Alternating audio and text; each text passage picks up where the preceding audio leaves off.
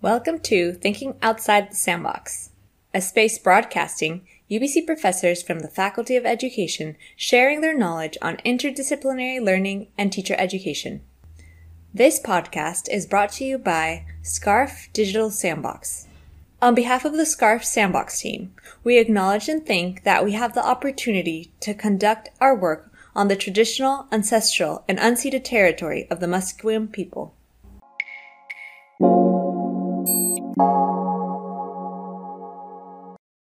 On today's episode, we will be listening about the challenges that emerge when teaching and learning in an interdisciplinary manner, moving along these 5 points. 1. Why is it challenging for some teachers to begin to think and teach in an interdisciplinary way? 2. The challenges of unlearning the disciplinary deficit model we grew up in. 3. The uncomfortable feeling from not knowing. 4. Getting teachers the time to plan interdisciplinary lessons. 5. What an interdisciplinary curriculum brings to the Department of Home Economics when being taught dissected along different areas.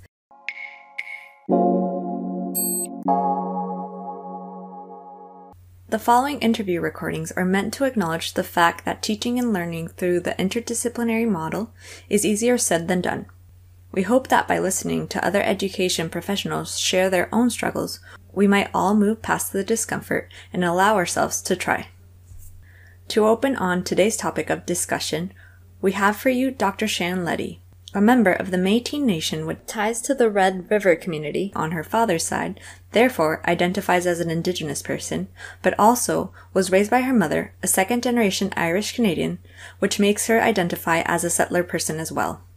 Currently, she is an instructor in Indigenous education in the Faculty of Education here at UBC, and she works for the Department of Curriculum and Pedagogy. We asked Dr. Leddy why she thought it was so challenging for some teachers to begin to think and teach in an interdisciplinary way. This is what she answered. I think that we are institutionalized. That's the answer. We all grow up, we go through the school system, most of us go through the public school system, and that's the way the days are structured. And if we think about the history of public schooling, it's designed on that factory model because that's who the designers were trying to turn out, people that were going to become part of a pretty standardized workforce. But I think as our world has changed and as our world becomes more pluralistic with globalization and lots of people migrating from place to place throughout their lives, we have to think differently about how we deliver schooling. We have done ourselves a disservice by sticking so tightly to that model because I think that does make it more challenging for people to break out of the box and think about delivering the kind of education that they know would actually be best for students. I think that a lot of important scientific research has been done and accomplished astonishing things by breaking down things into their constituent parts, whether we're talking about disease pathology or whether we're talking about the development of medicines. But I think perhaps one of the failures in that particular field has been the consideration of the human patient as a whole person who needs to actually be viewed within the context of their life, not because they've got tendonitis in this one elbow and this is the only thing we're going to look at. That becomes from whatever other set of circumstances. And I think that, so when we think about the idea of interdisciplinary education through the K-12 school system, our students, whom we love, they are going to be doctors, they are going to be lawyers, they are going to be grocery checkout people if we still have those in 20 years. So this interdisciplinarity as a way of thinking, as a sort of a transformed mode of thinking, is really important because they're going to carry that with them. So going back to the beginning of the conversation where we talked about, why is it so challenging for teachers, for some teachers to begin to think and teach in these ways? It's that mold that we all come out of. So interdisciplinary teaching and learning is going to be helpful in breaking that mold. And then as these people filter up into all of the jobs they'll occupy in the future, they're going to carry that with them. And I think we'll have a better planet. highlighting Dr. Letty's words, mentioning that as our world becomes more pluralistic, we have to rethink the model through which we are delivering schooling, focusing the problem on the disciplinary model that is usually being taught. Which brings us into this beautiful concept of unlearning this standardized way of thinking. This concept was spoken by Dr. Hartley Bannock, a lecturer in the Department of Curriculum and Pedagogy in the Faculty of Education here at UBC, teaching both undergraduate student candidates as well as graduate courses in HOPE, which stands for Health, Outdoor, and Physical Education. We asked Dr. Hartley what he thought were the challenges against interdisciplinary education. This is what he had to say about it. I see the challenges as being mostly situated in learners themselves. And what I've observed after years of working with the teacher candidates here at UBC is that most of us are schooled. And when I say schooled, I mean that we've been in a formal school setting for large percentage of our lives. So this is a big challenge I notice. When I work with the teacher candidates here, sometimes they'll complain about the interdisciplinary approaches that I use, but I think their complaints come from a position of this schooling, that they're not used to this other way. And so for them, they're critical about it, or they feel like they want to push back. And we might say that learning is one thing, but unlearning is something else. And unlearning is really important if you've been schooled in a certain way of being for long periods of time. How do you give time for people to unlearn, to shift, and be otherwise? So when I think of the challenges, this is the biggest challenge I see. And particularly, I see it occurring in the hard sciences. So mathematics, physics, chemistry. When I work with the secondary teacher candidates in these areas, my sense is that they often feel that they have an obligation to the discipline to carry or protect this knowledge from one generation to the next. So when I come and I say, okay, let's forget about that and let's think interdisciplinarily and act interdisciplinarily, often people get their hackles up. They become a little defensive because it works against what they think their mandate is. And this is challenging. And here at UBC, we move very quickly. Our program is 11 months. Unlearning takes a long time. It requires time and distance and returning. So we haven't set up a system here that necessarily permits people to begin exploring it. Furthermore, oftentimes when they go into their practicum placements, they'll say the school associate who they're working with at the school sees the discipline as being very important. So they're getting a reinforcement from one voice, whereas here at UBC we might say something else. We also create learners who are generally in a deficit model to the teachers. The teacher and the books have the knowledge, the learners want that knowledge, so they're getting filled with that knowledge. Interdisciplinary learning, from my perspective, doesn't start from a deficit model. It starts from a model of holism that says we all have something to give and learn and participate in this situation. And we're going to figure out what that is collectively through the experience. It's not that somebody needs to first gain a certain amount of knowledge before they're entitled to move to that next step or that next stage of expertise. And we still see it here at the university. We continue to specialize and specialize and specialize and specialize. So over a lifetime, that narrowing reinforces a disciplinary way of thinking versus an interdisciplinary way of thinking. And not just thinking of being. So it's not so easy to just say, okay, switch it up now, we're going to be interdisciplinary. Well, we have to let go of all of these practices that we started thinking about when we were 5 years old or 4 years old. So this is the biggest challenge I see with interdisciplinary learning. People are not used to it, they're not comfortable with it, they feel beholden to another tradition that they feel that they need to maintain and uphold. So it takes time, and we don't have enough time. Dr. Hartley mentions that there might be resistance to learn and teach interdisciplinarily from the system that reinforces the traditional disciplinary way of doing things. To speak of the discomfort felt by many when working outside their own compartments, I'm happy to introduce Dr. Marina Milner-Bolton, Assistant Professor of Science Education in the Department of Curriculum and Pedagogy. She is a math and science teacher of more than 20 years and has been teaching K-12 as well as secondary teachers for half that time. Up next, we give you a small part of her interview.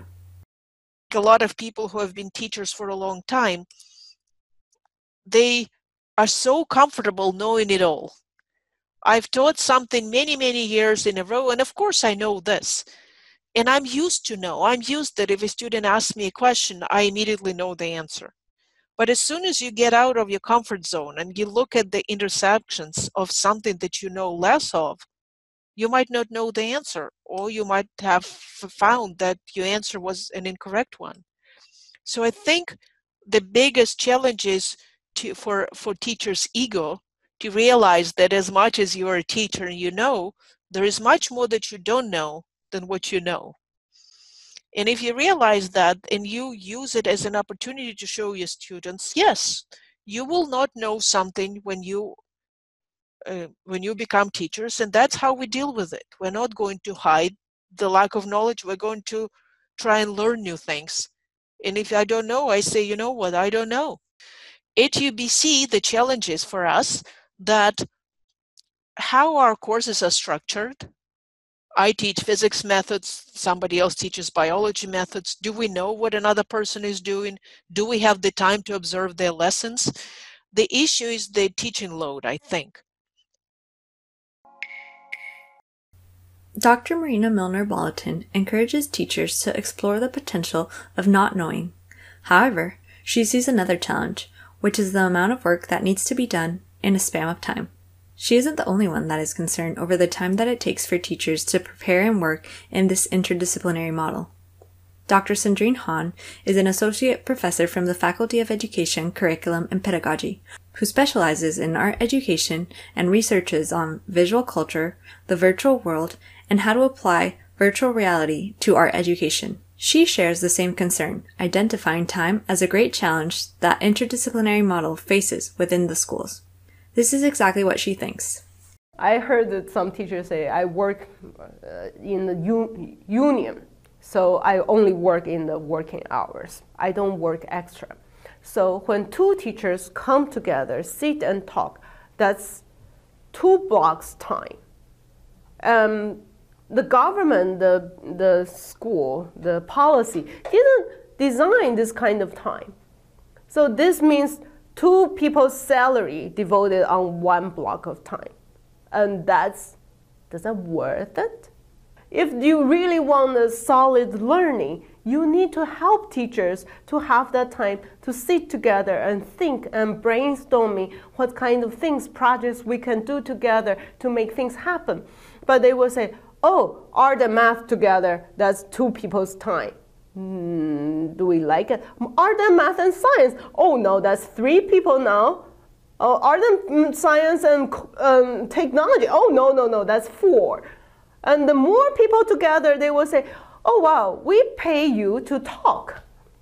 Yes, you are paying teachers to sit together, come up with project ideas for the students. Dr. Sandrine Hahn describes a flaw in design within education, a system not necessarily planned for interdisciplinary work. However, this does not mean that models under a sort of interdisciplinary design don't pose their own challenges. Dr. Carrie Renwick is an assistant professor here at UBC, specialized in home ec education that works within the Faculty of Education in the Department of Curriculum and Pedagogy. In her interview, she shared with us the challenges of teaching home economics when the pieces of knowledge are scattered and intertwined within the disciplines. We cannot be anything but interdisciplinary when we talk about home economics education. And it's that very reason that's made it easy for people to think home economics is dead and gone, when it hasn't gone anywhere. It's still there. But shifts and changes in universities, particularly in the 1980s, where universities like UBC closed down schools of home economics. But what they did was parcel up the pieces. So what's actually happened? It's actually been dissected and passed out to whole lots of different areas. And that even includes the resources that existed that were collected and used by home economists and academics that were home economists, and that's been parcelled out and used by other people. But they now call it their area rather than recognising that actually its basis is in fact home economics education. So the challenge that I face at UBC is not defending home economics as an interdisciplinary area. It is. And I think I've well and truly demonstrated that. But it's then, how do you bring these pieces back together again, given that we don't have a school of home economics, in order to be able to have a baseline body of knowledge? That means that young professionals who want to be home economists have enough to be able to claim to take on that specialisation. And so that's where the creativity certainly has to come from in order to build up that underpinning knowledge. I think the challenge is because there is no school of home economics where that bringing together of disciplines in an interdisciplinary play is not the natural or normal way of being. So if I am working in land and food systems, it's focused in and around food and food production and what that might mean, and probably dietetics and nutrients. But then if I threw in textiles, the two are quite separate and quite different. Whereas one of the things that I had was that they were constantly being brought together in the development of my professional practice. So I think the challenge then becomes, if, for instance, someone has done food and nutrition, but they haven't done food science, then how do they work with young people then to talk about what's going on with the chemistry, with the physics around the food that they're actually producing?